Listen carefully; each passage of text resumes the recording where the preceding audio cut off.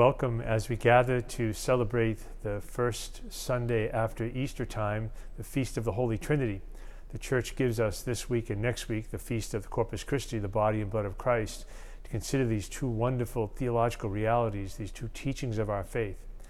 I'm standing at the baptism font that we use for everybody, and we baptize as we bring people into our community into the Father, Son, and Holy Spirit.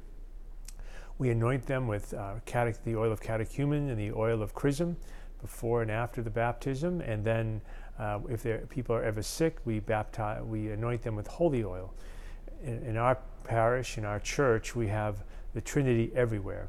And most importantly, we have the Trinity as in the way that God has expressed himself to us: Father, Son, and Holy Spirit.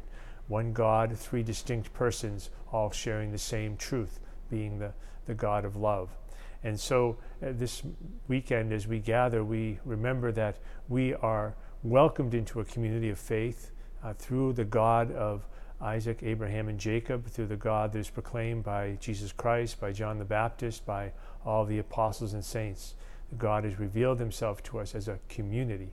And that perhaps is the most important part for us to remember, that we are a community of believers, but we are also called to be people who imitate God, who has given us his Son, Jesus, and the power of the Holy Spirit, who shared himself in two ways after creating us in his own image and likeness.